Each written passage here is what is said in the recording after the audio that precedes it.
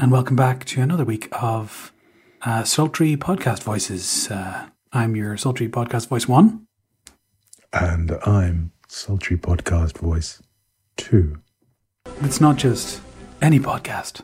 It's the 1857 podcast. It's not really that sultry, is it, TJ? How are you, mate? Sultry, apparently. I'm doing well. Yeah, kicking about. The weather here has decided to become full Northern Irish, which is like a full Ulster or full English, except much damper. It's just cold, wet, and miserable, and it got dark about 3 p.m. today. So it's very much winter. Yes. Well, my experience of winter would be somewhat different where I am. It is, by our standards, quite cool. We're down to a shivery 19 degrees at the moment. Oh my, yes. Practically parka weather. Well, it was very exciting for us. Last week we got out the super thin duvet. So from sort of, I guess, I don't know, April, May onwards, you don't have a duvet, or we don't have a duvet. So now we've got the super thin, and then in a week or two there'll be the thin.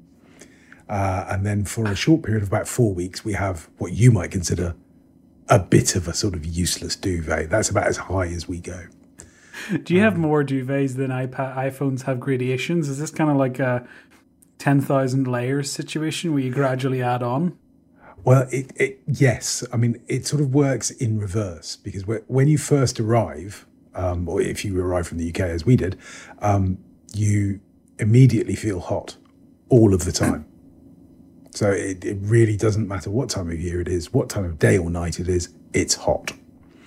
And then very quickly, actually, surprisingly quickly, you acclimatise. And so, you remember those days, when was it? Many, many moons ago, when people used to fly on metal birds and things. I've heard of these in the days of yore. Yeah, and they used to come and visit, and I would be there at the airport in a sweater and maybe a hoodie. And, and people come out through that departure gate in their shorts with their bags dragged behind them, sort of sweat pouring off them. And they look at me as if I'm entirely mad. But it's what happens. You just acclimatise really quickly. So we then go out, let's perhaps get a lighter duvet. So you buy a really, really thin duvet when you're feeling the heat all the time. And then, of course, that's no good for anything but 2 weeks. Margaret loves this. This is Margaret's kind of rabbit hole. So whereas you and I might have a piece of electronic equipment, or indeed analog equipment for every occasion, my wife can produce A, towels, and B, duvets. Soft furnishings of every... For any event. Any event. We will never, ever be caught short for those things. Well, there you go. Anyway, but look at that. You've got me off on a tangent before we even started, young man. That was last week. You got to get on the board. I'm sorry. I'm going to do my level best. What are you writing with and on? I am writing with the Blackwing 3 that your colleague Claire sent me. It's nowhere near Steinbeck, but we are trucking through it. As I said, it doesn't keep a point very long, so I'm sharpening it 2 times, maybe 3 times a day, and I'm writing in the Rhodia block number 16, which I have decreed is one of my favourite notebooks at the minute. It's just lovely, lovely paper for writing on, especially with a pencil, which is something that I don't always notice. Some notebooks you kind of get that are fine, and the most noteworthy thing about them is that they're not noteworthy for their paper quality. Like, you don't really notice it. The Rhodia, this one in particular, is really good. Noticeably so, and so I really like writing on it. I'm enjoying just the smoothness and the slidiness of the paper. That the problem with that, of course, is that it ruins you going forward. I will notice too toothy. No. Okay. Absolutely, get presented with paper. What is this? Where is my Rhodia? Bring me Rhodia immediately. Could you have this contract printed in Rhodia, please? That's all I sign on. I'm certainly not letting a fountain pen touch that. Good Lord. Think about the bleed, man. Think about the bleed. See, you're picking up the lingo and everything. Not, by accident, perhaps. What about you? Well, in a change from the usual programming, I am using a Mitsubishi Uniball Signo, or Uniball Signo perhaps, the 207, which is a lovely little pen. Again, referring back to those big metal birds. If we do ever get you over here, I will take you to my local Periptero. Periptero is the How do you Greek spell for- Periptero? Oh, slowly. It's, I suppose, let's anglify it. So it would be Periptero.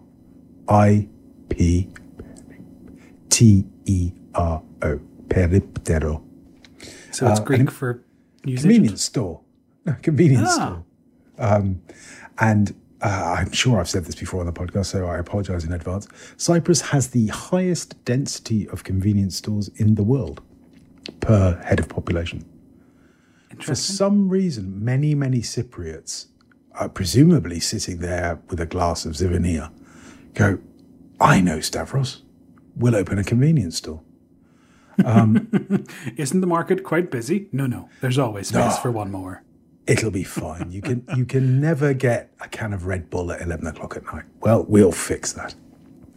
And so the Periptero that I'm referring to, you can literally go in and buy a packet of cigarettes, or you can get a pint of milk, or, this is the sort of things you might expect. However, you can also get anything you might need for a swimming pool, whether that Of course, be yeah. chemicals, chlorine, little nets to fish stuff out. You can buy full-blown jacuzzis. Excuse me, I'd like 20 Marlboro, a pint of milk, and a jacuzzi, please. You can do that. And it's got the most incredible stationery section. The sort of thing that you and I happen upon and get lost for hours. Yes. So it's quite the place. I must take some photos and post them on social and stuff. But it's an incredible place. And I often go in. I always and loved Sorry, go ahead. I just go in and sort of pick up stuff and go, oh, I'll buy one of those. I'll have one of those. I'll have one of those. I always liked when I was in Prague, going into the little tabak, which I think is like tobacco. So it was just, again, similar thing, a convenience store, as my phone buzzes in the background. Little convenience stores, and you go in and they'll be like, yes, we sell cigarettes, we sell 14 different kinds of energy drink, and we also have the largest stationery range in Europe. You're like, oh, right. Okay, cool. I'm all for it. I don't know what your demographic target market is, because I appear to be able to get everything from check wills, like writing of last will and testament as a sort of pre-made document, to raffle tickets, to writing paper and a large selection of European pencils. It's like, okay, great. I am the target market. I don't know how many me's are wandering around right now, but this is great. And so I ended up spending too much money. I think they were always a bit confused, because I go into them and come out with a big bag of stuff, which is not really how convenience shops work. That's not what they're for. Yeah, you're not supposed to take a trolley. No. No, and they'd be like, that weird, sort of vaguely pale person is in the corner buying everything again. This is the third day he's been in this week. Yeah, perhaps my local Periptero is run by somebody Czech. I mean, that could be the thread running through this. Yeah. Oh, there we go. Sound effect for you. Charlie's having a drink. Charlie sends his regards. He's How many feet today? No feet as yet. He is still as mad as a March hare. And he refuses to settle upstairs. So the girls, Margaret and Spice, are upstairs watching TV. And he's on my armchair. Oh, and my sweater has just fallen upon him, which he's taking as a personal affront. Do excuse me while I rescue my sweater from Charlie. Hey, thank you, Charlie. Thank you. So, yes, where were we? Peripteros. So I'm writing in the usual podcast book with the Uniball Signo, and it's very nice. Brad of the Pen Addict's a big fan, and I can see why. They're very good pens. Very smooth, and it's in a royal blue. A royal blue, which you don't see that often. Lovely. What about watching? What are you watching, TJ? Well, I bought myself, I got a trial too, and then sequentially forgot to end the trial, and I'm now paying for YouTube Premium, which is basically YouTube without adverts, which I was initially skeptical about, but in retrospect is quite a pleasant experience not to have to deal with obnoxious adverts whose sole aim appears to be as loud and as long as possible. So it's quite nice just to be able to watch this, because I watch a lot of YouTube, as some of you might have guessed. It's nice to watch it without adverts. And now, like Spotify, which I also pay for to not have adverts, I am now ill at the mere second snippet of an advert. So Meg doesn't have Spotify Premium, will not let me buy her Spotify Premium, will not let me upgrade to a family plan because she doesn't think it's worth it. So when she's listening to music or she puts on her YouTube profile, say on the TV or something, adverts stream in, like the doors open and they just crowd in, and it's just painful. I can't stand it because I'm used to just such an ad-free world now, and they come storming in telling me about cornflakes or something I don't need. And it's like, no. Switch to my profile, research what you've just searched, and then we won't have to deal with this. But the advert's over, I'm watching the video. I'm like, no.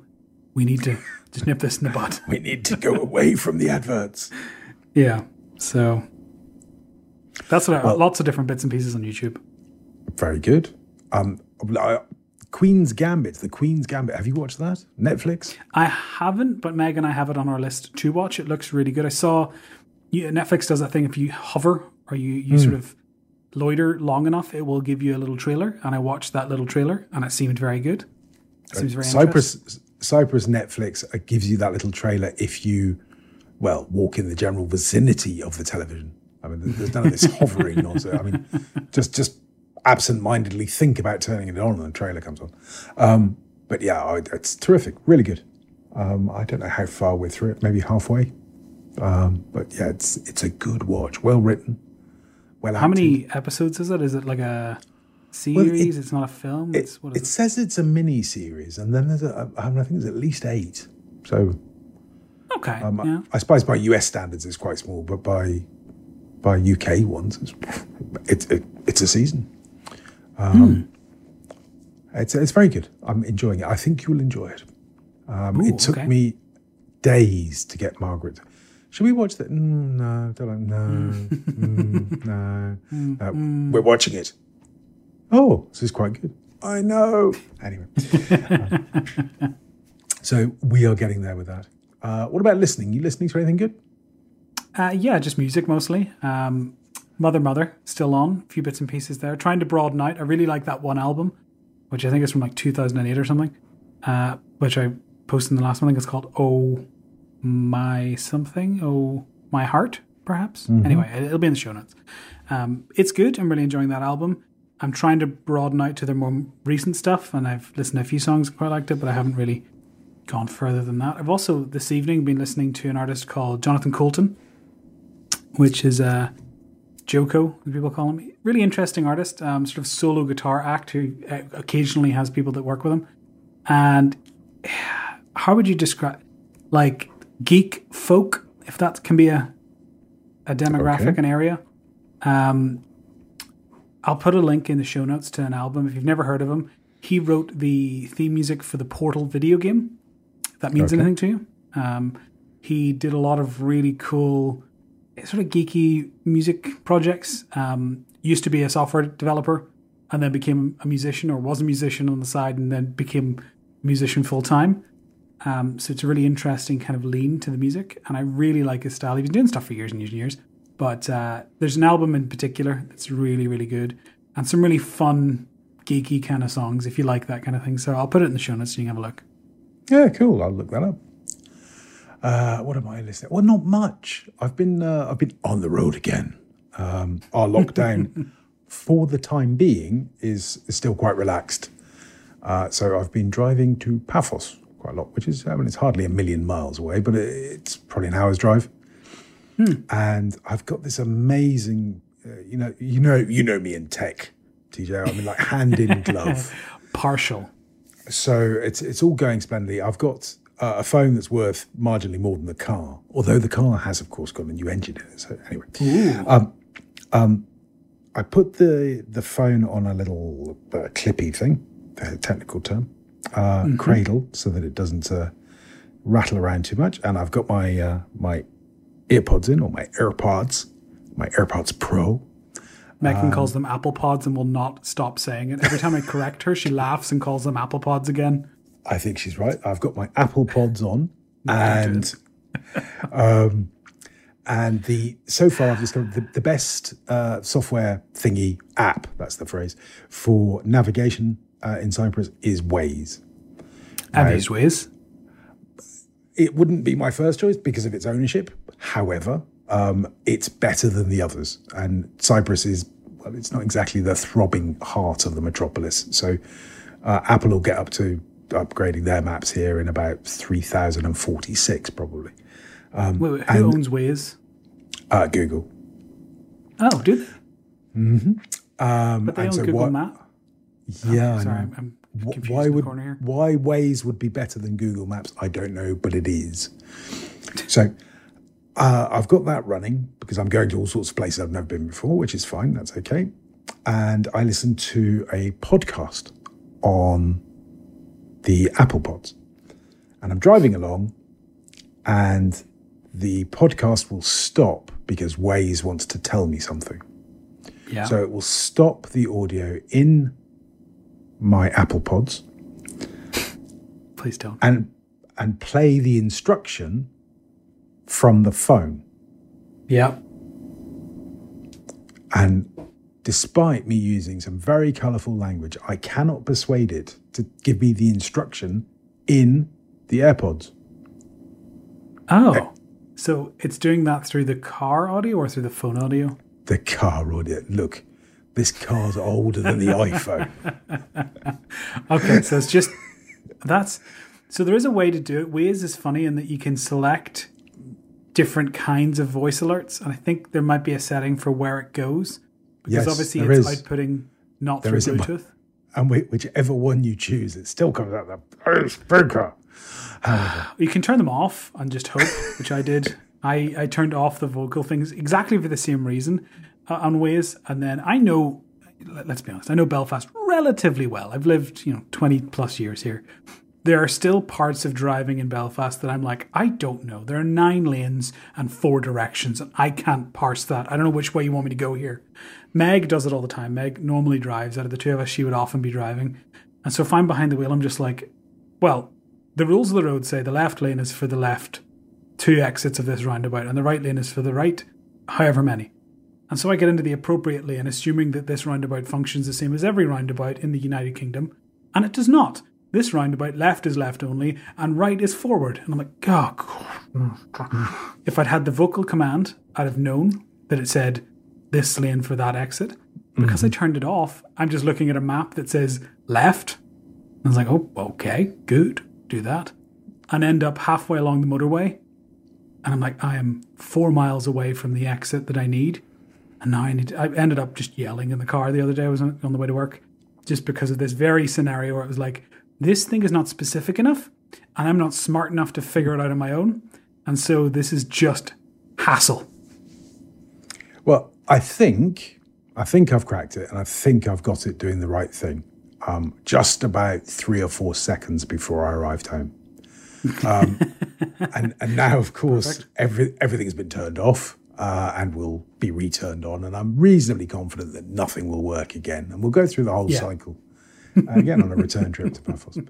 So I've been listening. You've got to picture this: that there's a bear-like man in a pushchair with an engine, which is a fair description of Caprula, with all the windows open because it's still quite warm during the day, and I'm wearing a shirt. I'm trying to be corporate, so I don't want to get all sweaty. So I've got all the windows open, and I've got my Apple Pods, EarPods, AirPods, pick any one of those, playing me a podcast. And then you see the bear craning over towards his phone in the middle of the car to try and listen to Waze say, go into the right lane and take the 3rd exit, or whatever it's going to say. Take the next left. Psst, hey. Yeah. And honestly, it's one of those tiny annoyances. However, one thing that I will say is that because I'm now in Caprula all the time and not in the Beast, the BMW, I don't have to listen to that first song on my iPhone every time I get in the car. Yeah. Can't have a problem with automatically playing songs if it doesn't play any songs. Exactly. I mean, the radio it's got doesn't actually go to any frequencies that work in Cyprus. Perfect. I dare say if you're in Japan, it would be perfect. But I'm quite a long way from Japan. You need so one of those it's not. big aerials that you can stick on the roof. You know, the ones that they're springy so they can bounce when they hit the top of bridges. You need one of those, and you rubber ducky C4 over and out, and then you can pull in, I don't know, what do you call it, the Akrotiri. You can pull in those broadcasts and listen to the Lincolnshire Poacher on your way around. Well, I'll tell you what, I have been considering, I did start this process. So my first thought with Caprula was to pimp her a bit. So I have some worry beads, sort of Greek Orthodox worry beads hanging from the wing mirror. Not the wing mirror, the mirror in the centre of the car, which a lot of Cypriots do to make sure the gods are on their sides during any crashes. When we went to Rome, I actually got some papal beads, so a papal rosary set. I mean, I don't think they belonged to the Pope, but they were in his shop, so I mean, close enough. And so I've hung them, just thinking, you know, hedge your bets. We'll have the Catholic God and the Greek Orthodox God. I'm not fussy about which God saves me, as long as he does his bit. And then I was going to get one of those seat covers. I don't know if you've seen them. It's not really a Belfast thing, but they're like with wooden, the beads. Yeah, the wooden sort of ball beads. Yeah, I've seen those before. They were like massage in inverted air quotes. Yep, I was going to get some of those. And then I thought, well, why not spend more on the stereo system than you paid on the car and just get some huge speakers put in the doors and some, you know, big thing that plays, I don't know, an 8-track, look it up, just to sort of, you know, give the car some real character. And then I thought, oh, this is an awful lot of hard work, and went off and did something else. But I may go and revisit that. I may, you know, get myself a little music machine put in there. Whoa, where was that? So that's my way of saying I haven't really listened to any music because I'm straining to listen to Waze. Podcasts have been as you might expect, the podcasts that I listen to have been fairly much divided between new Apple kit and somebody squatting in the White House, which you wouldn't have thought was possible, but there you are. It's a funny old world. What about reading? Have you been reading anything, TJ? Not as much as I'd like. I'm still finishing off Sorcery by Terry Pratchett. But there's a bunch of books I have to read. I've got a bunch more Terry Pratchett ones to read. I stuck a couple more in my basket the other day. Not bought them yet, but kind of put them there as an ebook temptation. And then interestingly, it's not released yet, but I think, and I could be wrong, I think it's Walter Isaacson. I might be wrong. Okay. I think he wrote the Steve Jobs biography. He did? Yes.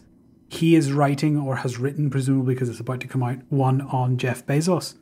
Has he? It comes out later this month, and it looks really interesting. Now, you can, many people have mixed opinions on Amazon. I use Amazon all the time, but say what you will about what you think. I think it might be really interesting to read some of the history behind that, on how the company came to be, and because it's just so huge now. I think that no matter what you think of the company and the person, there are interesting things at play, like Apple, where you're thinking this has gone from literally a garage to one of the big players on the global scale. And that is a really interesting journey and something I might look into reading. I can't remember the name of the book. I'll put it in the show notes. But I know that a biography of Steve Jobs was done well. So I presume it's a good book regardless of the content. That's how, yeah, I mean, you know what I mean? Yeah, I would. How can I say this? Well, it's only my opinion, and my opinion counts for no more than anybody else's opinion. But I think Walter Isaacson's probably a better researcher than he is writer. Okay. That Jobs book. I mean, I needed a canoe, several paddles. It was tough to get through, to be honest. I sort of persisted because it's about Steve Jobs, and I'm fascinated by, as you said, what he achieved. And that might be the same with Bezos. And I think perhaps it's the access that he's able to get that gives you a sort of rounded picture, or a more rounded picture. But I did find the writing a bit turgid. I've got to be honest. Okay. Well, it's good to know. I think it was like £6 or £7, so it's not exactly breaking the bank Okay, to give it a go. the Steve Jobs one you could use as a murder weapon. I mean, it's a chunk. Well, it's the Biography Pro Max. It's the large. Yeah. Dimension it was gifted onto me by a friend who was given it, and he took one look at it and went, not interested in that, and passed it on to me. And that, yes, I've paid transport costs on it ever since. I mean, the sort of thing that you put in your bag and it's excess luggage time. I've been reading one for you. You'll be pleased by this. A Guide to the Good Life: The Ancient Art of Stoic Joy by William B. Irvine. There you are. Philosophy, no less. I mean, Stoicism, I think we've talked about a few times, but I was put onto this book on my my 1 year no beer course challenge thing, where each day as part of the challenge, there's a sort of video, inspirational video, if you like, saying, look at this, look at that. And it's mostly about, living your best life type thing. And the guy who gives these little talks recommends books every week or two. He comes up with, you should read this, you should read that, you should read this. And I may be the only person in the world, but I go through every one of these videos and I take notes. Guess what? I've got a notebook. Who would guess that? And that was one that I'd written down. And if I'm feeling organised, I'll immediately go and get it on Amazon and drop it onto the Kindle. And I started reading this a couple of days ago, chapter a night before I go to sleep, that sort of thing. It's very good. Very, very good. And so at the moment, he's taking me, it's sort of like Philosophy 101. And we're funneling down towards Stoicism. So I think I'm really enjoying it. That's probably, I'll shut up now rather than blethering on. But no, it sounds good. Presumably he'll talk about porches at some stage in the history of Stoicism. The porch has made an appearance, en passant, as it were. We haven't spent a lot of time there. But, just cynicism and all that stuff. All very good. Cool. What about drinking? What have you been drinking? Well, not an awful lot, but mostly squash. Is that what the English call it? Juice, as we'd say here. But we did open a new bottle of Maine lemonade the other day, and it was, lemonade, that's a colloquialism. We opened a bottle of Pineapple-Aid, which, as you can probably guess, is not lemonade. It was really, really good. It was one of those ones that was it was thrown into the mix that we bought. And I went, yeah, I like pineapples. I'm not sure I'd like a pineapple base. Oh my goodness, this is amazing.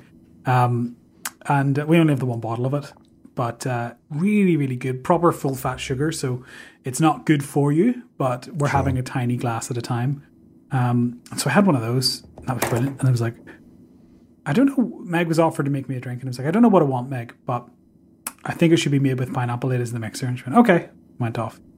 And came back with a Pineapple-Aid and rum, which is a very sort of tropical drink. Yeah, Caribbean vibe.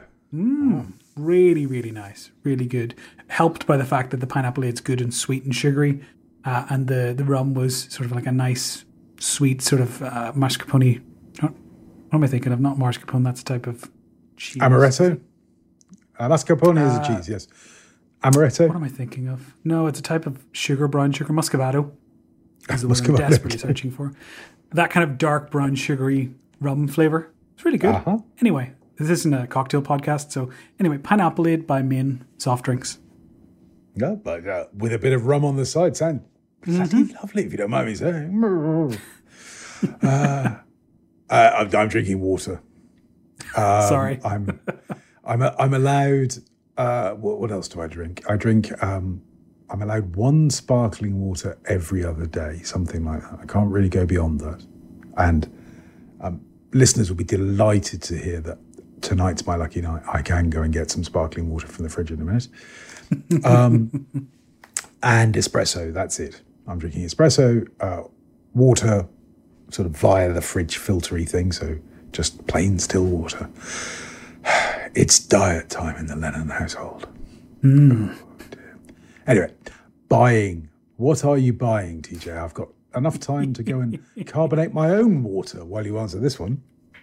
Well, I stuck it in the show notes, and I have bought some stuff today, and I got an Instagram comment from someone basically saying, "Go and buy the stupid iPhone." Let me find it while we're on the chat because it was funny. I can't remember who said it, and I want to give them proper credit because it's partially their fault this happened. I posted, and here we go, picture to Instagram. Yes. Sparkling water. So did you see my latest Instagram post? Because you were tagged in it. Probably not. I haven't been on Instagram today. I don't know. It was the other day. It was 4 days ago. And I posted a picture of the stable because Meg was in stabling, sorting the horse out. And we gone and got coffees. And so there's a Starbucks cup on the dashboard, the Apple Pods Pro sitting there, and then a little screenshot of Ferrite as I'm editing last week's episode. So that was me on Sunday morning, I guess. Yeah, Saturday morning. One, definitely. Yeah. That's what I'm talking about. In the comments of that, DM Co Fireland, Danny. Yeah. Buy the 12 Pro already. Unrequited. I did nothing to invite this. You do babble in his ear weekly. I mean, I appreciate that he's got some choice in the matter, but nevertheless. Yeah. I felt personally targeted by this statement. And so I didn't. I didn't buy the 12 Pro. I bought the 12 Pro Max. Oh, the big boy. The monster. Now, I've stuck my Apple products you've ordered screenshot in our show note. Can you tell the listeners the variety of products that I've bought? Here we are, listeners. This is a fascinating exploration of Apple's logistics. First, we have a MagSafe charger. This is because Apple has decided to save the planet by not giving anybody any chargers, but rather forcing them to buy a whole new generation of chargers. Because that means, that's not really working anyway. So the MagSafe charger, which is arriving between the 27th of November and the 4th of December, we're all looking for. We're recording on the 11th for perspective. I bought it on the 11th. Okay. Next, now, brace yourselves, is the 20-watt USB-C power adapter, which looks a bit like a plug. And that, you'll be delighted to hear, is arriving on Monday, the 16th of November. Now, Mr. Cosgrove's a dapper man about town, and having made a decision to buy a telephone, he thought he'd better get himself a case. So, the next item is the iPhone 12 Pro Max leather case with MagSafe, saddle brown, ladies and gentlemen. How very dapper is that? Will go lovely. As a man whose wife has a saddle, it is appropriately brown for a saddle. You're an Irishman. You must have brogues. So brogues and a brown, saddle brown leather case. It's going to look very sophisticated. That, ladies and gentlemen, is arriving between the 27th of November and the 4th of December. And then if you'll excuse my French, la pièce de la résistance is the iPhone 12 Pro Max. It doesn't say a colour, but the picture would indicate we've gone for boring grey. Yes. I think Apple call it something else. I don't think they call it boring space. Grey. It's either space or graphite. It's one of those. A space or grey. It's grey, ladies and gentlemen. It's grey.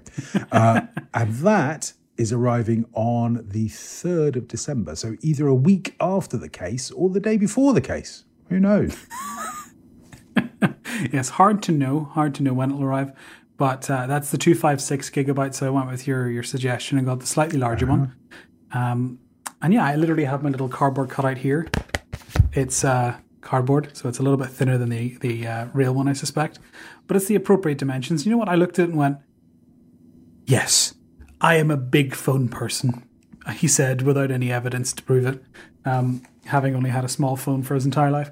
I bit the bullet and bought the big one. Not because I think it's going to be significantly better, mostly, but because I really wanted the big one. I think, you carry sort of Samsungs that are essentially small televisions. I mean, they can't be much bigger than those. Well, the Samsung S8 that I have is the same size as the iPhone 12. Well, it's the same size as my iPhone 12 cardboard cutout. Okay. They're basically 1-to-1. So it's not a massive small leap, phone, then, is it? Yeah, it's not a huge leap up to the. It is bigger though, and all the reviews that I've watched, and I've watched a lot of reviews, say is a big phone. This phone's a big phone. So, yeah, but we can get into it in the topic because we're going to cover this a wee bit in the topic, I suspect. For sure. But, we can revisit. I've held off on the watch. I was going to buy an Apple Watch. I've held off for now.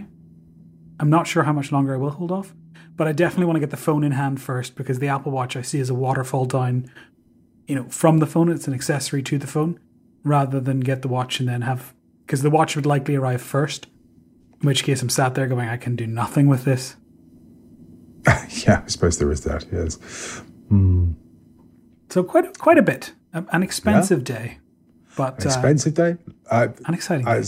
Somebody, who was it? It was Mike Hurley said on one of his podcasts today, I'm glad I haven't paid for any airfares this year. I think that's a great excuse. There we are. Anything you would have spent on travel, give it to Apple immediately. They need it. Apple needs you. Well, here's the life hack that no one knows about, right? All you got to do is cancel your wedding 3 times and not go on a honeymoon. You've got tons of money to spend on Apple Gear. Well, you can buy one phone and that's about it.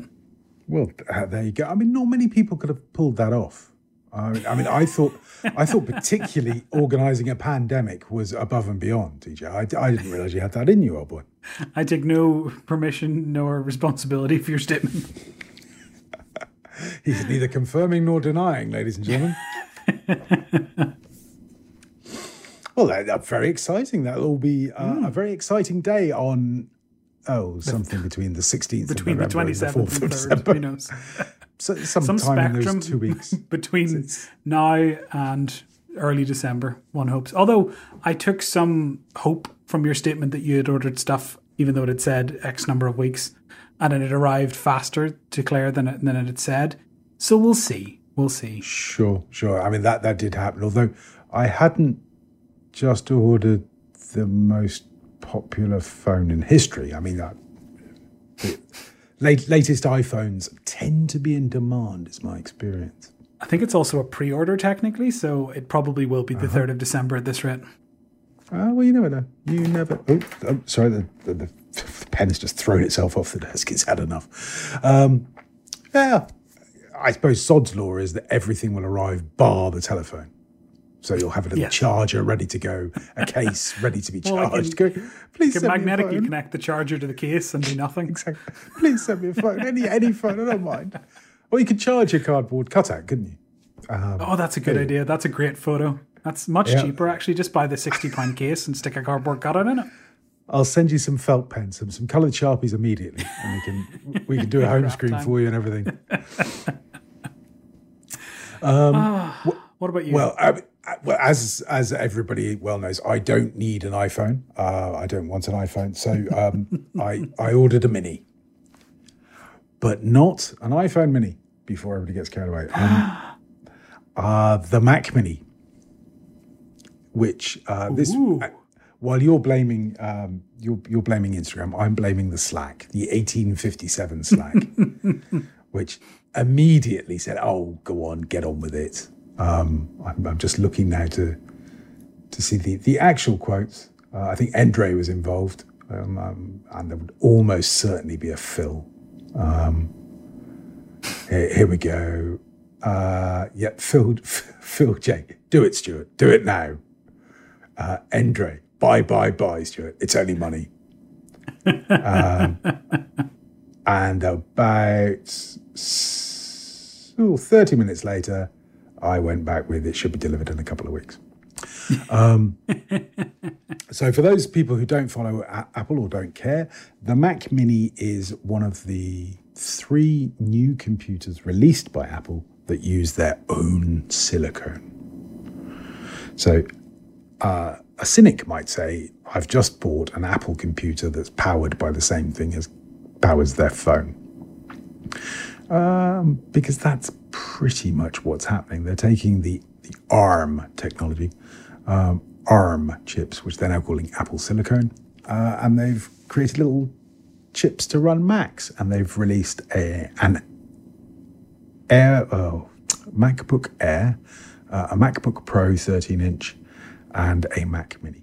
They're all the lower end of their respective ranges. So it's the 2-port MacBook Pro, and that's all to do with the chip, apparently.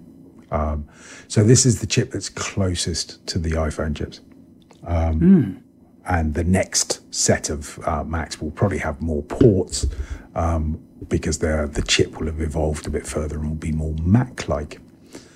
There's all sorts of wonderful speed claims about it all and all that sort of jazz. And it's the beginning of a whole new exciting adventure for Mac nerds. It'll still be a computer. It'll still run the same software. It'll still do all the same things that my current computer does. But it's kind of, I use a MacBook Pro, a big MacBook Pro, a 15-inch MacBook Pro, as a Mac Mini. So it's under my desk in a stand. And when you need to reboot it, it's really awkward. I have to get under the desk. I have to pull it out of the stand and then sort of lying half on my side, half on my back, open it, at which point it goes, place your fingerprint on the sensor. Just to get the thing working again because, it's had some benefit about something that's happened, a kernel panic or something. I never take it out. A, because it's 15-inch. B, because I've got, a very powerful iPad that frankly is a much better machine for being on the road. Sure, I've bought myself the Mac Mini, which is just a little silver thing. It looks a bit like Apple TV, to be honest, except it's silver. I don't know why it's silver, but it's silver. It's got a few ports on it, so a couple of USB 4s, a couple of USB A's, a headphone jack. Who'd have thought it? Yeah, I gotta get rid of that. And it can power the two monitors that I've got. I have enough keyboards to have one for each finger, so I don't need to worry too much about that. And in fact, I'm not short of mice either, to be honest. So that will be with me. I think that's due with. When is that due with me? Did I not put that information into the show note? I didn't. I think mine's about a couple of weeks tops, is what they're saying. Okay, so that's not too bad. Same as mine, really. Yeah, I might be on the same sort of time frame as you, I think. I love how it's got gigabit Ethernet. That's not going to be any issues of capacity with your Cypriot internet connection, I suspect. Well, you used to be able to get 10 gigabit Ethernet on your Mac Mini. And I think you still can on the Intel one, because they're still selling the Intel one, interestingly. Yeah. No, so mine dispatches in 4 to 6 business days, delivers 23rd to 25th of November. Is what mine says. Oh, wow. That's much faster. But that's obviously to the UK. So then it will depend on my Claire package. 6 to 8 years before it gets to you. Claire might sell it for me. So I'm looking forward to that because that will be a much nicer sort of setup for me, I think. And I'm really interested to see how the new chip works. It's again, if you're not an Apple follower, this is the first chip that Apple is in control of. So it's even more. Everything is unified, the software, the hardware. So that'll be quite good fun, I think. And before that, and I was just being sensible, I bought a Magic Keyboard. So... is this the floaty one? Yeah, the floaty one for the iPad. Oh. So it's... I suppose arguably the most notable thing about this is it's heavy. Because what it does is it turns the iPad into a sort of feasible laptop. That's what you need, isn't it? You need another laptop. You were just saying how your laptop gets so much use. Exactly. You need another laptop. But yeah, again, my iPad is largely static now. So having it on this thing means well, you that I can get the Magic Keyboard, and then you can put it in like a clamshell mode, and then put it underneath the desk beside the collection of clamshell devices underneath, connected up to monitors that you'd have to then additionally purchase. You almost can. You can almost run an iPad like that. And I consider it for a second, but no, the idea is that it will sit in my office and it'll be for all these calls that I have to do now. As I've got a little bit more corporate, and I'm now tied to this thing called Microsoft Teams, which is it's a bit like waterboarding, but technological. But from home. But from home, yeah. And then the idea is that then you just snatch your iPad off the stand, take it upstairs, and use it as your tablet. And I let them go by, and they came out a year ago, maybe even more. No, it's less than that. I thought I'd get one, so they are I've got nice, one of those on the way as well. Very exciting, but still no phone. I have held firm on the phone, and if I did get the phone, obviously it would be the Mini. But we will touch on that later. What about parish notices, TJ? What is new and exciting other than tech in the world of TJ? Not much. The dog that we looked into has been rehomed, I believe. So we're not getting it. Which is what I said. Look, we're not getting our hopes up until our hopes are up. I did enjoy Phil Walters' comment in our Slack group where he's just said, just listening to TJ saying a pup would have to learn to adjust to his household. I was laughing so much I had to stop the car. It's 100% the other way around. The pup will wrap you around their finger if they had one. Yeah, I think I'm being a bit naive in this. My hope is that I can, collaborate with this dog to have a working relationship where we can, you don't pee on my floor, I take you out for walks, most of what you can hope for with many people. But we shall see. It tends to be more a list of demands from the dog. Negotiation. But yes, I'm happy to be in that phase of my life. I'm approaching 30, so I've really got to think about settling down. And, we need a dog. We want a dog. And I'm looking forward to it, even if it is going to be, I guarantee there'll be moments I'm like, I just can't get the dog to follow the schedule. The dog's been given the schedule. The dog's been shown the calendar, and he just doesn't follow it. Well, I mean, clearly, I can see the colour of the dog. I mean, it's going to match the saddle brown phone case. Well, yeah, colour coordinated or bust. I'm not going to do that. So we'll see. We'll see. I'm fascinated to know, are you interviewing the dog? I mean, are you going to be sort of saying, so Fido, where do you see yourself in 5 years? How do you feel about horses? Generally, my experience is the dogs just think of horses like big dogs. They generally, unless they're a particularly nervous dog, they really don't care. And most horses, as long as they're not a particularly nervous horse, don't really care about dogs. I think dogs look at horses and go, right, that bites at one end and kicks at the other. I'm staying well out of the way of both. Which is a very sensible approach, I think. Have you ever been to a horse yard? Have you ever been to a stable before? Yes, once or twice. Not there's willingly, normally I have to say. a pack of dogs roaming, sort of, at least the ones that I've been in, there tends to be some sort of collaboration of dogs. I don't know what the collective noun for dogs is, but a mischief of dogs. Anyway, they tend to just roam free. And if you open a horse box, which a horse box opens normally at the back, and it's a big ramp that rolls down to let the horse walk off, there's one in particular that decides that, like, that ramp, I'm getting under that ramp, and we'll just sneak underneath this ramp as the horse is backing out and just bark through the gap in the ramp at the horse, which is on top of it. Thinking that's a bold approach. That wouldn't be my first That's idea to get underneath. Using a piece of metal between you and the thing that kicks and bites. But yes. I'm still somewhat at a loss how this all happened. Who it was out on the savannah who went, look at that big thing there. What, that thing that bites at one end and kicks at the other? Yeah, that one. Why don't I get a bit of rope and jump on its back? I should sit on that. Who on earth came up with that nonsense? Honestly. But anyway. Meg hasn't roped me into to horse riding yet, but I suspect it will happen. She's very good at it. She does show jumping and all, which is wonderful, which is what we normally spend our weekends in the mornings, maybe doing a bit of that. But it's always nice to watch, and I'm slowly becoming more, what's the word? Less terrified of horses. Not because I'm scared of horses, the animal. I'm scared of anything that's bigger than me and can kick me in the head. and horses qualify for both.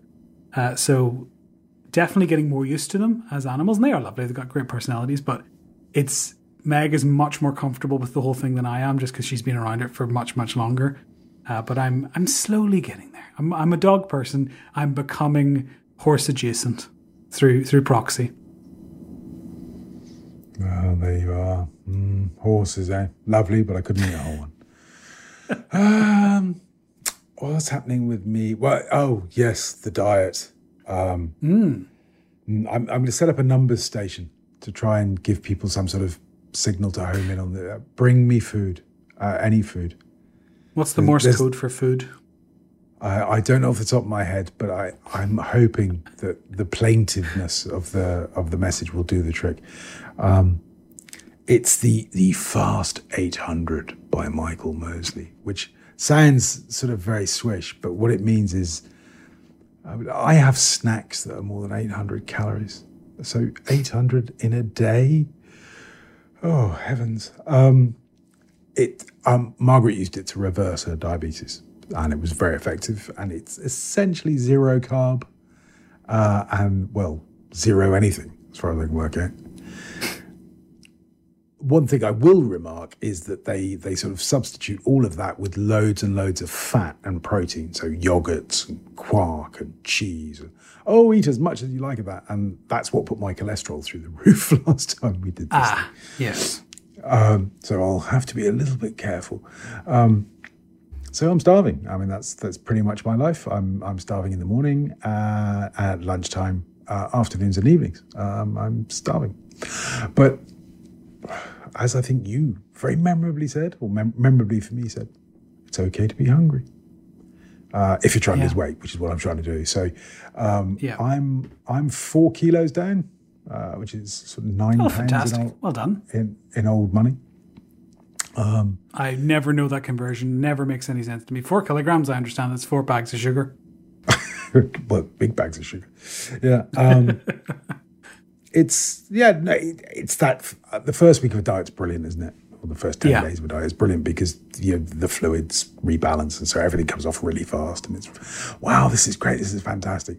It's the next few weeks when you go, oh, I've lost an ounce, or plateau. Oh yeah, I ate 2 lettuce leaves and a pea, and I've put weight on. How the hell is that? Yes. Those are the weeks Never that are coming. That part. But yeah, I will survive. I mean, there's plenty of dog food around, and I can usually get away with pinching some of it. Although the Jack Russell does bite. Right. Well, I think Q Gerald. Mm-hmm. Take it away. Q Gerald. I mean, that was it. Q Gerald. What are we talking about tonight, TJ? Well, this is definitely not a topic that I chose to justify and or help me deal with the fact that I bought a very expensive phone that's very large. It's completely unrelated. iPad in your pocket, and it's a debate on big phone or small phone. Big phone I fear, small phone. I fear we're on opposite sides of this debate. Well, I mean, the first thing I would say is that clearly it is written. I mean, it is law that having a preference for a phone is something that is worth arguing about. I mean, you can't be accepting of other people's preferences of phones. I mean, you either like the big phone or you like the small phone. You can't like both, and you certainly can't like neither. I mean, ridiculous. I've got a list of names to call you as we go through. I shall be ticking them off. It's weird, isn't it? That it does seem to polarize. I mean, polarization. Where else has that come up this week? Oh, yes. Just, the big phone, the small phone. I'm trying to think. Yeah, I've had both. I mean, obviously I'm older than God in podcasting terms. So I remember when mobile phones started huge, and I mean huge. I had a small Hungarian boy carrying mine behind me, and they were it was like a huge sort of battery. They're like a field telephone. It's what they were like. It was like a huge battery with a big handset on it, and you pulled the handset off. And they came from cars. So you had the car phone first, and then somebody said, well, we can make that battery self-contained. It'll only be about 4 kilos. And so then we started lugging those things about. And the race then was to get to the smallest phone. And there were some, very memorable Nokia, some Motorola. They did the Razr. That was the first time I ever saw somebody dispense with vowels. Let's get rid of vowels. We'll just have a Razr. And all sorts of, just getting smaller and smaller and smaller. And I had all sorts of Sony Ericssons and little flip phones. Thought it was on Star Trek, the original. All of that sort of jazz. And then it was, for me at least, I think Samsung were doing the same thing at the same time, but when the iPhone came along, they suddenly started getting bigger. It was after the 5, was it? The 6 was the first one that had a big phone. And everybody's like, oh, what I need is a bigger phone. That's what I've been looking for. And to people my age, we were going, what? We've just managed to get to a phone that's a proper size, and now you want to make bigger ones again. But I went for it. I had the 6 Max, I seem to remember. Yeah, I had the 6 Max and thought, yeah, it was fine. It was okay. But for me, a lot of it was about where I was in my life. So I was commuting. You remember that, TJ? It was commuting. It's when you used to go to a different place to work, that sort of stuff. That's weird. Why would you do that? Yeah, and I was wearing a jacket, obviously. Not often a tie, I don't think, but I was wearing a jacket. And so in the inside pocket of the jacket, splendid, fine. It was all great. The size of it didn't really matter so much. Now I live in, heavens to Murgatroyd, I live in athleisure, dare I say it. And during the summer, I wear as little as I can, which is not a very pleasing image, but there you are, because it's odd. And so for me, I hanker for a small phone. I've got the iPhone 10 or the X, depending on your point of view. And I don't find it too big. But the minute the small one was released, or the SE2, even the SE was announced, I was like, oh. And I couldn't work out whether that was nostalgia or just the fact that I prefer the smaller phone. For me, I think it's one-handed. Okay. I want to be able to do everything one-handed with the phone, which I don't think I can really do. I mean, at a push, I might be able to do it with the 10, but it's more comfortable to use 2 hands. The 12 Pro Max is a 3-hander. You need an assistant to help you frame shots on this one. It's one of those weird things that our perception of the size of mobile phone has drastically changed, as you say, with mobile phones. To give you a brief history of my mobile phone, I didn't quite start as early as you, so I don't remember even seeing the big brick ones. My first memory of a mobile phone, which I've talked about before, was a Nokia 3330, which is a beefy enough in thickness phone, but it's not very big. And so the way I got my phones was like, I think I was bought the 3330, and this was like when I went to secondary school, and it was like I was out of the house on my own, and so a way to call me and for me to text was important. And so I remember having that was bought. And then the way I sort of got phones after that was whatever my dad had for a year or two previously, and then moved on. So he had a phone through work that would then be replaced. And whenever it was replaced, I got that one. And my brother Harry, who's the middle brother, got my one, and Seth just didn't get one. And then by the time I got my next phone, Seth finally got it. And we just kind of passed them down like that. So Seth got something that was basically debris by the time he got it. But I started with the 3330, which was great. And then I got the 6310, which was like the business phone, the tall one. And it was like a weird kind of mocha/orange kind of color. Very strange color profile to go for. Very 70s for a phone that was released in the 2000s. That was fine. And then there's probably a couple in the middle that I don't really remember, but I did get the HTC Touch Diamond, which Google it. I'll put a thing in show notes, but have a look. It was this weird phone with 4 buttons on the bottom and a touch screen, so it didn't have any buttons. The other two Nokias had the 1 to 9 and a 0.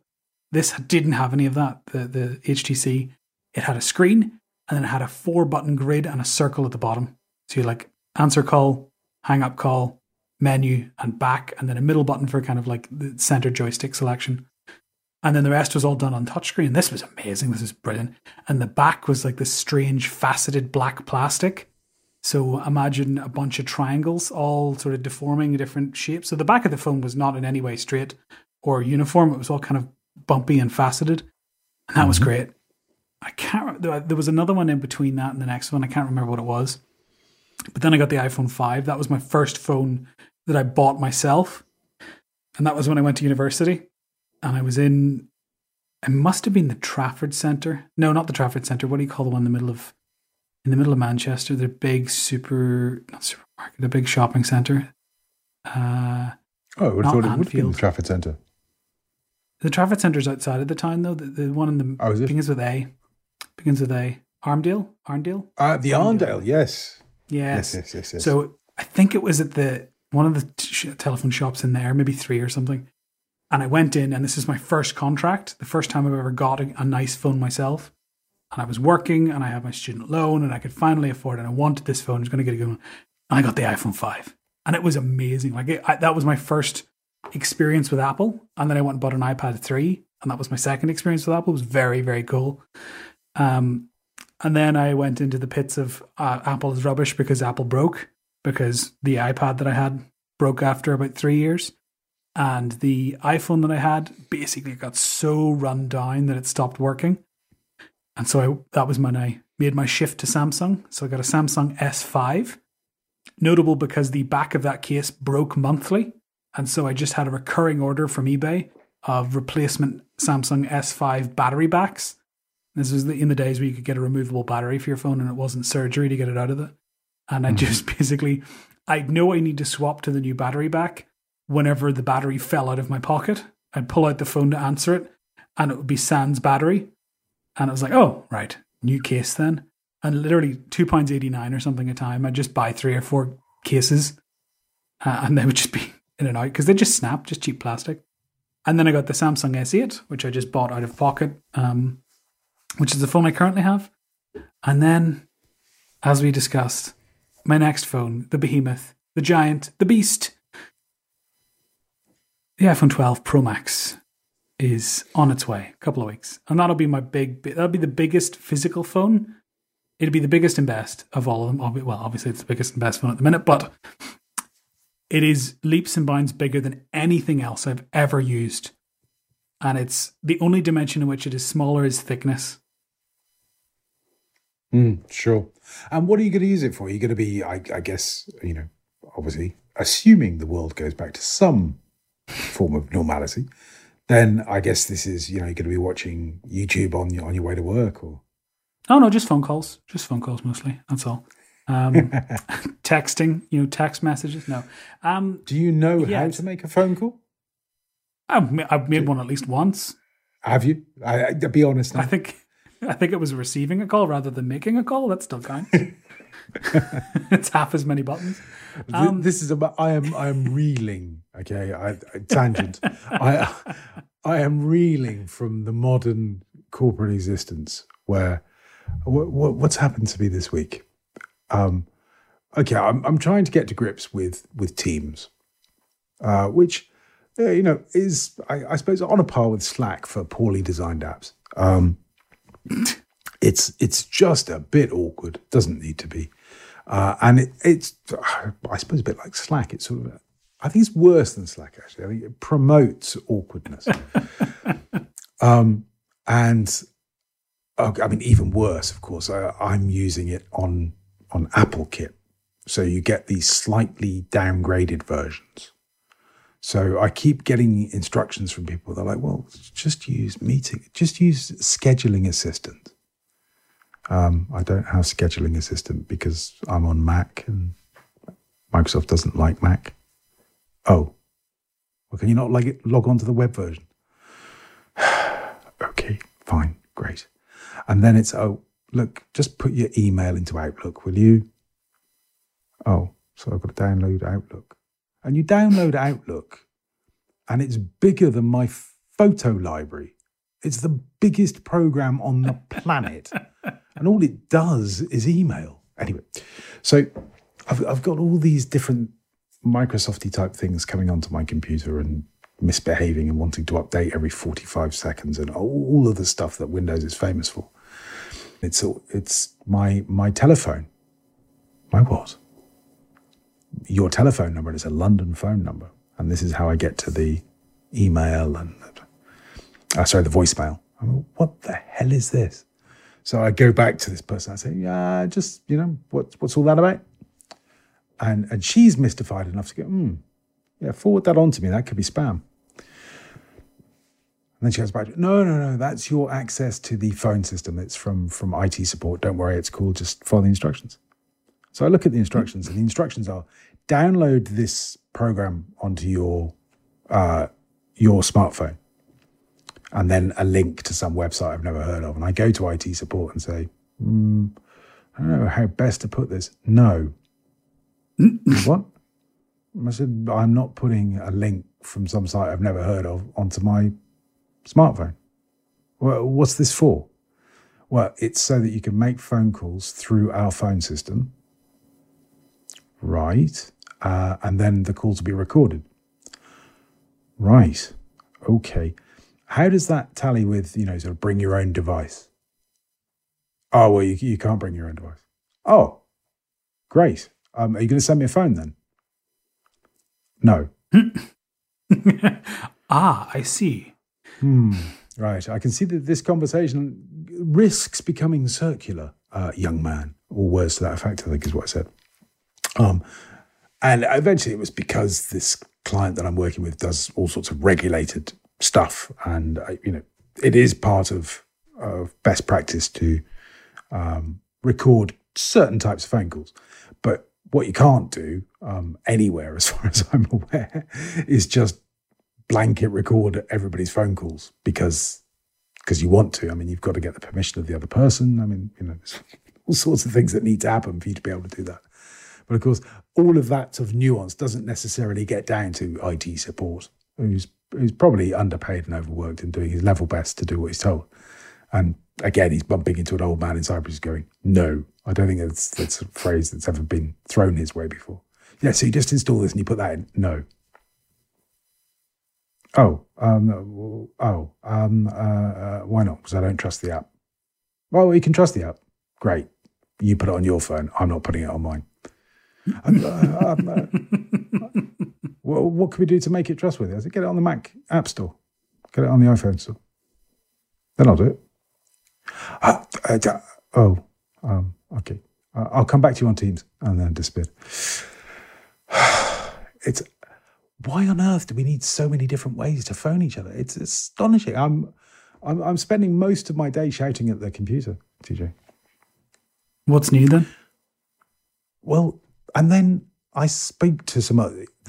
The great thing about this business, okay, is that we've got these amazing channels everywhere, all over the place. They're on all my devices. So there are things that chime in my house, DJ, that I've no idea what they're for, but they just chime at me.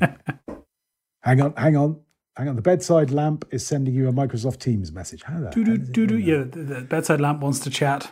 What's that, bedside lamp? Yeah. No, we can't turn it on and off a bit faster. Sorry, it's company policy. So there's all of that. All fantastic. And then everybody within days, oh, Stu, this is me on WhatsApp if you want to talk. Yeah. So just to circumvent the thing we've just set up get around all of that nonsense. We're just talking WhatsApp. Okay. Yep. Cool. We actually send each other carrier pigeons and smoke signals. That's the official company policy. So if you just want to get some light foliage, you just throw that onto the fire and then you use like a blanket and you just kind of send up a waft of smoke for yes and 2 wafts of smoke for no. Yeah, no. And we'll have to have another episode on productivity because some of the stuff that I see going on in this company is just I just sit there mouth agog. Senior people, they say to me, just go onto my calendar and book a slot. Oh, right. Can everybody do that? Yeah. You're mad. You're absolutely barking mad. These are the same people that, in a later conversation, go, I can never get anything done. I'm always in meetings. Well, it's because you let everybody book them, you fool. It's not complicated, is it? Oh, anyway. Enough of that. Phone. Why do you want the big phone? Why do you want the big one? Oh, gluttony, perhaps. You're not going to eat it. Cheese. Well, we'll see. I could eat off of it. I It's might a small eat table. It's because I feel bad because I had this conversation several times. Although I did caveat the fact that I may well order the big one, regardless of all the sensible things I said previously, and I did. And I fully kind of expected it. Don't get me wrong. I've got no problem at all with you getting the big one, but I'm just playing the role here. Why do you want the big one? Well, part of it was the quality aspect, which is something we discussed before. Yeah. And my father-in-law has a catchphrase that he said many, many times: buy the best you can afford at the time. Mm-hmm. And the best I can afford is the big, chunky, amazing, huge iPhone. And if I buy it and then next year get the iPhone 13, it's a waste of money. But if I buy it and the act of buying the really nice one with the really good camera and the 5G and the stuff that I want, not only am I happy, because let's admit that's a big part of the equation, is that I want this thing, therefore I'll buy the thing I want. But equally, there's runway for this device to be good for 3, 4, 5 years. And sure. That wasn't necessarily the case back in the iPhone 5 days, which is my experience. So having a device that could run 3, 4, 5 years and be competent and capable is a nice idea. And I don't want to be on this treadmill of upgrading my phone every couple of years. I had this conversation with Meg earlier my iPad is the iPad 12 Pro. It's the 2018 version. It doesn't have LiDAR. Yeah. And that's fine. I don't need it. Whatever is brought to the new version, I don't need. This iPad is more than capable for what I need. And so I will eventually upgrade it, probably in 2 to 3 years, at which stage it'll be 4 years old. And that's fine. 4 or 5 years out of a device at the speed at which things move, I think is reasonable. And I'm using the iPad as my primary device. Well, technically my secondary device. It's my phone is my primary device, my iPad is my secondary device, and everything else, the plethora of other things I use, are just, notes in the symphony. The iPad will last 4 or 5 years, and I'm happy with that. The phone should last a similar length of time. And I did the Stu thing that I like to do as well, which is I divided up the cost over the years and went, well, that's only X number of pounds per year. And I'll enjoy it as well. So we can take off a certain amount for I'm enjoying this. I'm liking this phone.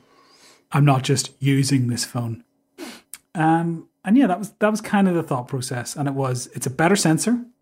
It's a better camera. It's got more RAM. It's a bigger screen. It's a bigger battery. There's 5 reasons to get the big one, all of which are arguably nonsense. I could argue 5 reasons why I don't need the big one, but there are 5 reasons there, and they're not silly, really. And also, it's going to be my primary device. That's the main thing that I do everything on.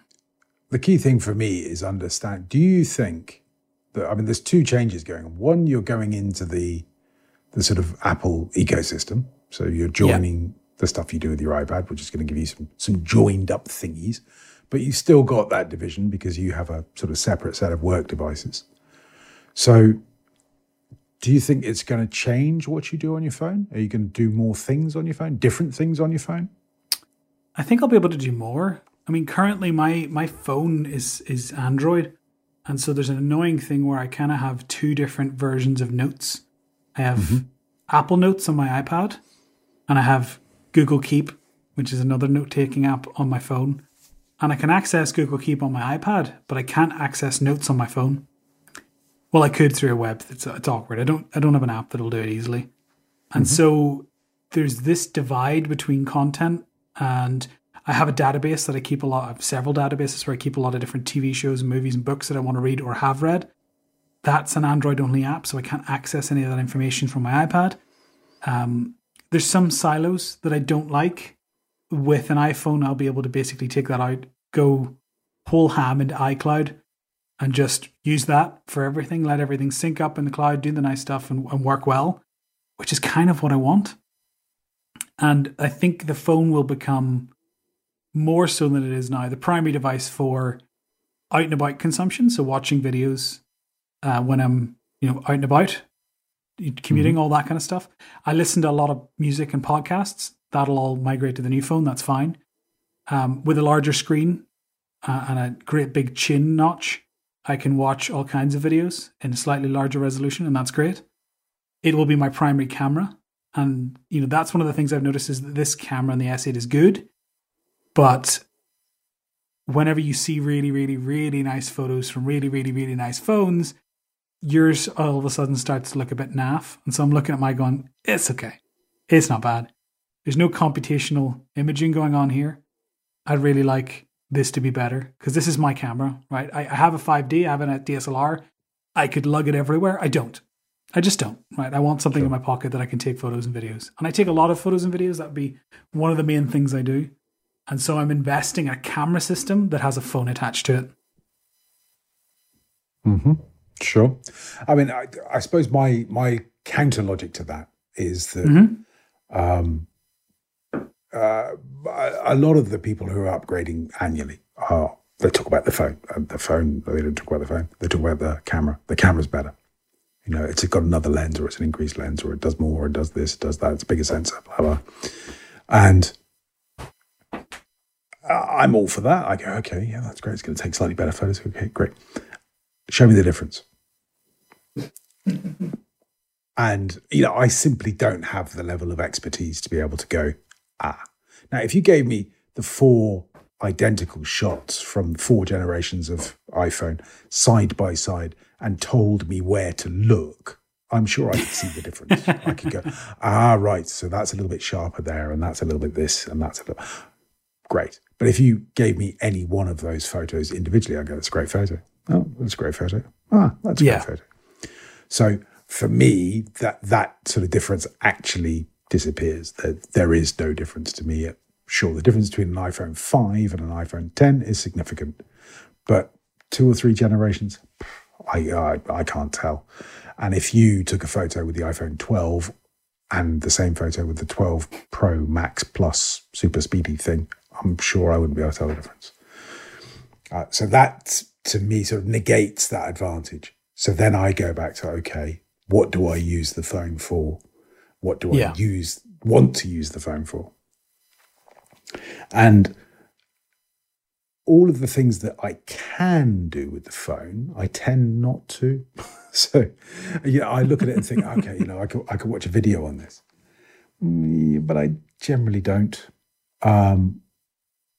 And all of the things I do, this is something I have to say, I'm very adaptable. So I have a great fondness for having apps that go across all my devices. So my main writing app is Ulysses, and I can use that on the Mac, I can use it on the iPad, or I can use it on the phone. Now, the phone would never be my first choice to write on until it is. So I find myself I've only got the phone and I've got some time available. I don't know, Margaret's doing something, I'm waiting or whatever. And an idea comes to mind. It's amazing how fast that thumb gets used to banging out text. It's going, oh wow, I'm away here. I'm creating. I'm writing something, and I can very quickly get sort of drawn into that and think, okay, actually, this could be my primary device. If I wanted to turn away from my worky type computers, I could just start writing on the phone. In which case, a slightly bigger screen would be okay. And that's where I get sort of wrapped up in all sorts of knots, is the whole ergonomic argument versus the use argument.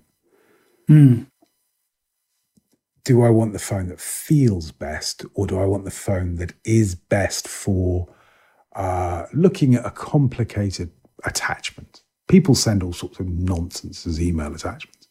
And if you look at that on a small screen, it can be really awkward. PDFs that you're zooming across and up. Scroll. Yeah, all of that jazz. Then again, on the bigger one, the problem is probably still there. It's just less pronounced. You're at the point. I still get plenty of email. I go, well, I'll have to look at that on either the big iPad or a computer, because I need to be able to access that and zoom it and see it all in one place. So that's where I always have the struggle. And that's one of the very few things that I say, okay, I really need to see these in person. Yeah. I need to hold them both.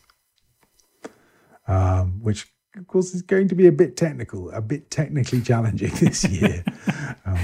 Yes. I've bought this on Hope, on spec. I've never held it, which is not something I normally do.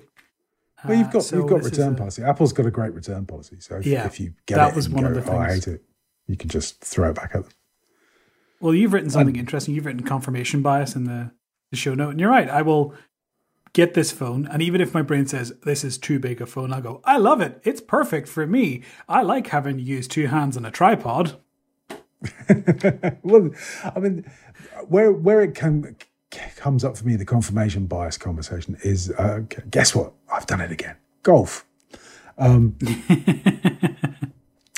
The golf club sort of membership decision in Cyprus is really simple. There's only a few clubs, and they're all within a sort of similar radius. So the clue is in the name, okay? Secret Valley. And my current club is called Aphrodite Hills. So I can look from the hill down to the valley. There we are. They're side by side. They're both lovely courses. They're both got, different pros and cons. But I've moved from one to the other. And people say to me, which do you prefer? And I just look at them and I think, how do you think I'm going to answer this? I prefer the old one. I just thought I'd come to this one. And spend a lot of money and be unhappy. Yeah, nonsense. And they're like, yeah, but blah, blah. And I said, well, it may change. I may go back and join the other one, but it'll be for all sorts of reasons. And I'm sure I will become a, convert and fierce and protective. And, I want a small phone. So you buying a big phone, it means you're wrong. That's the argument.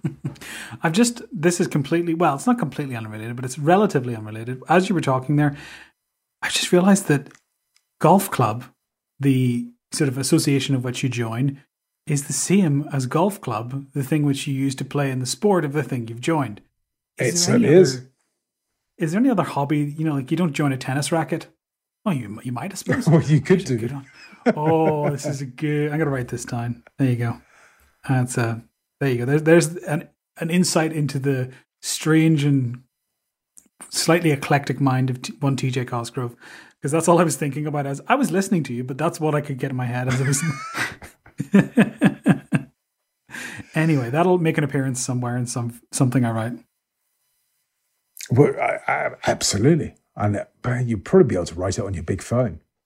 Do you think there are iPad? Do you think there are iPad tasks that tasks that are currently iPad that will move to your phone? That's an interesting. Would you try editing a podcast on the phone?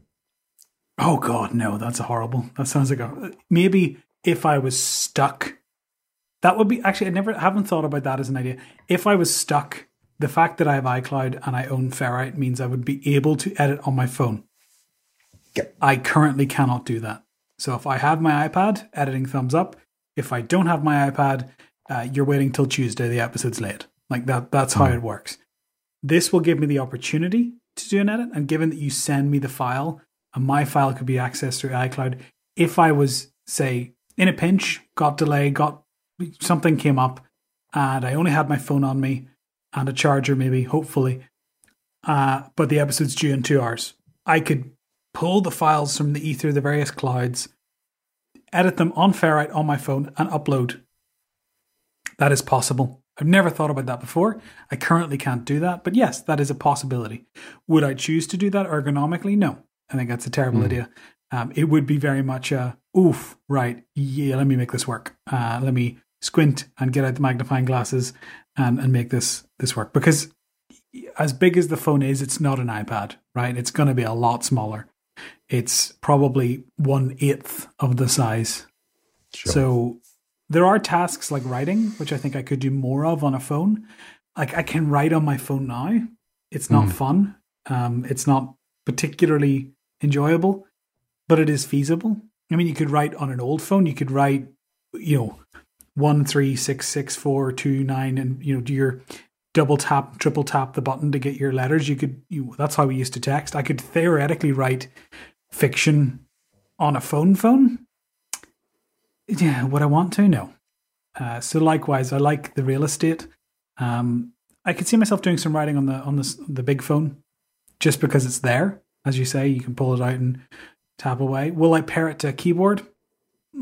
Probably not unless I need to. There is a possibility that I could, but then again, why would I not just write it on the iPad and then pull it from notes as text? There's the nature of the joined upness of the Apple stuff means that I don't need to make that decision and do the thing on the phone, because I can do it on the iPad and then pull it.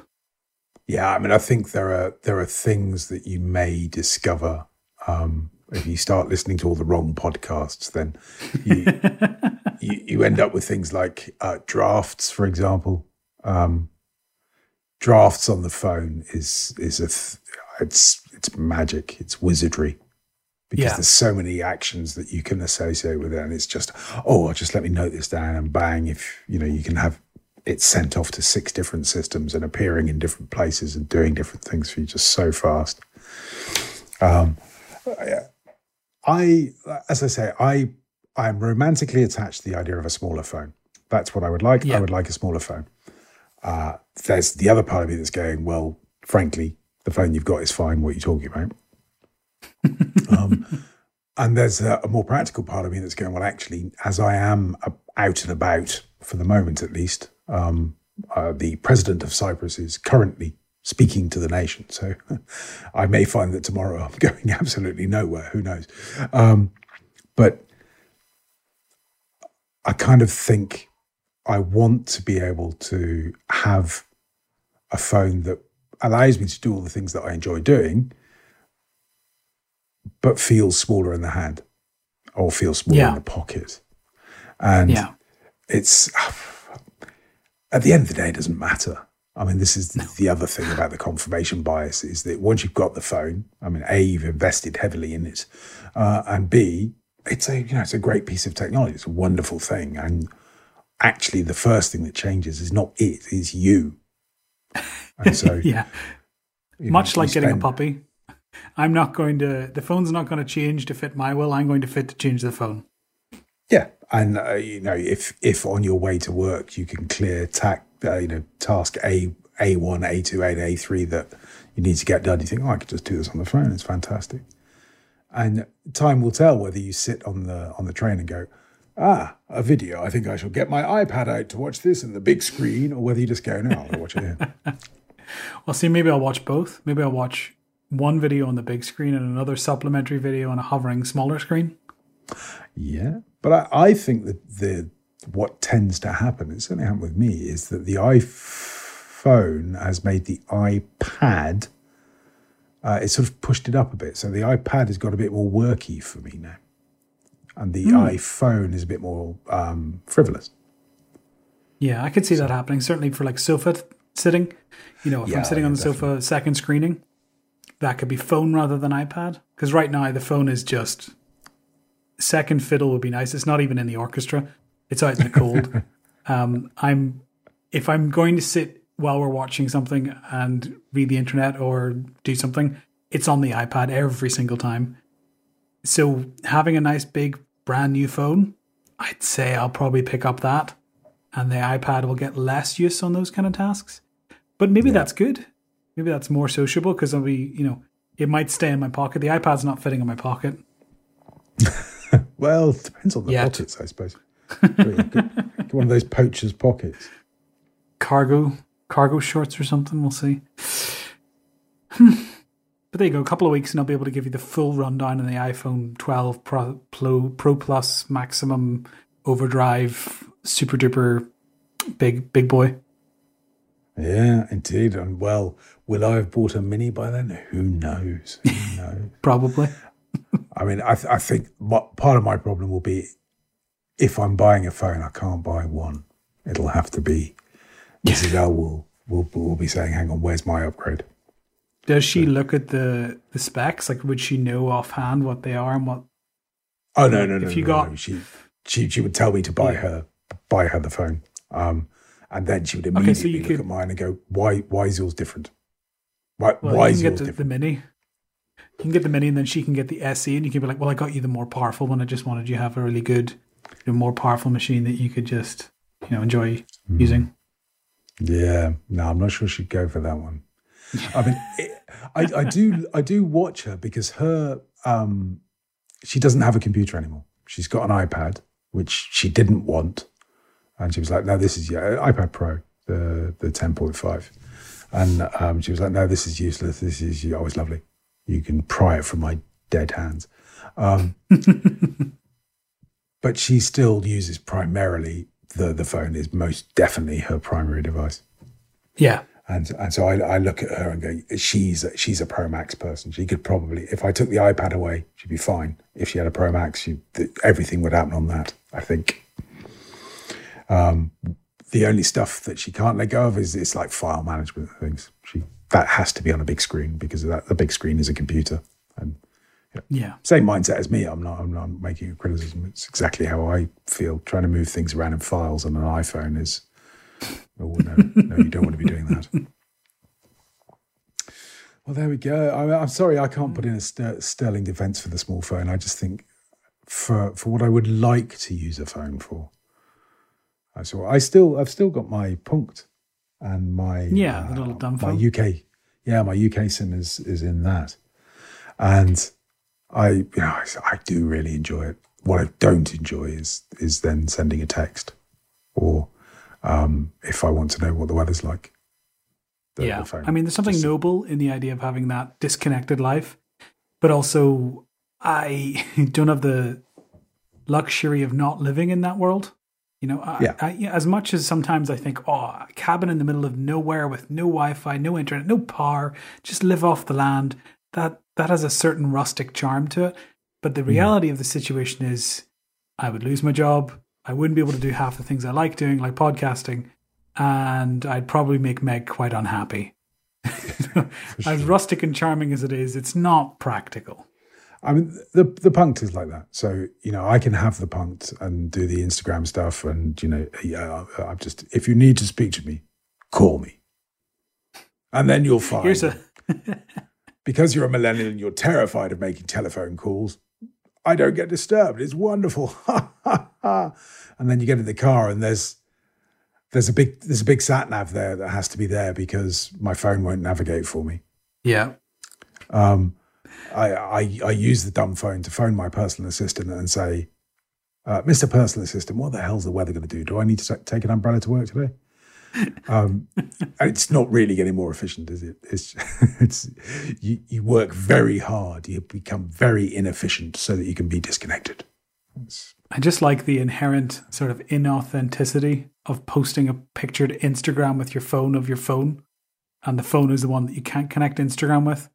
You're like, we're all ignoring the fact that I took this picture on an iPhone, but look at this phone that can't do that.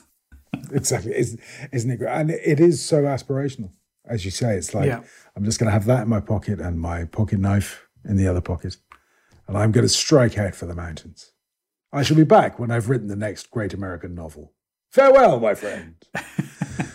And then you immediately get your iPhone, your messenger bag, and get to work. And, you go to work editing podcasts and uploading YouTube videos. Yeah. I mean, that's the world we live in. And why not? And a lovely world it is too.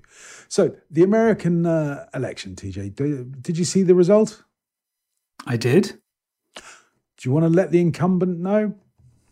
Yeah, no, I've seen that. I think it's one of those, like, 2020 can't get more weird. I think anything it throws at us, I'll be like, yeah, par for the course at this stage. I mean, no offense, but 2020 has been a garbage dumpster fire of a year, except for my wedding. So there's one bright spark in sort of towards the end of August, and the rest is something I'll hopefully forget. But the thing is, TJ, that's true for all of us. What's the highlight of 2020? It was TJ's wedding, I think. Everything else was crap. There's people in the Philippines saying that, TJ. Oh, yeah, I'm very big in the Philippines, apparently. Yeah, it's odd, and I've been listening to some of the the feedback and commentary, and I'm doing my best to sort of listen to as many different voices as I can to understand what's going on. And there's the whole thing is just bizarre that there are legal cases going on every day. I mean, what I haven't done, because I can't be bothered to look into this, and maybe somebody listening will be able to help me, but who is suing whom? I mean, are you suing the electorate? Again, I know more about the Electoral College now than I ever thought I would need to or want to know. And I'm not sure. It's one of those areas where I'm not educated enough to understand what I'm talking about, so I'm not going to offer an opinion. Yeah, it would be. Yeah, I mean, certainly the guy that won, as far as I understand, Mr. Biden is saying all the right things. I mean, I think he's speaking very presidentially. He's being very inclusive. He's trying to, he's making those statements about being a president of all the people, not just the people that voted for him and all that stuff, which is fantastic. It's just, are we really going to have to put up with a couple more months of sort of, spitting at each other and screaming and cocking everything up? I mean, I was reading today that usually what happens is the person who's won, even though there's now a transition period, they start getting all the intelligence briefings and sort of, broken into the job gently. And he's not getting them because Donald won't let him have them. Yeah. Oh, really? Really? But it's perhaps it's more complex than you and I know, TJ, as you say. We're safely over here, the other side of the pond. Anyway, I've been Stu Lennon. And I've been TJ Cosgrove. Remember to make the past, the present, in the future. This was an episode entirely devoted to me buying an iPhone 12 Pro Max of 1857. Go Mini!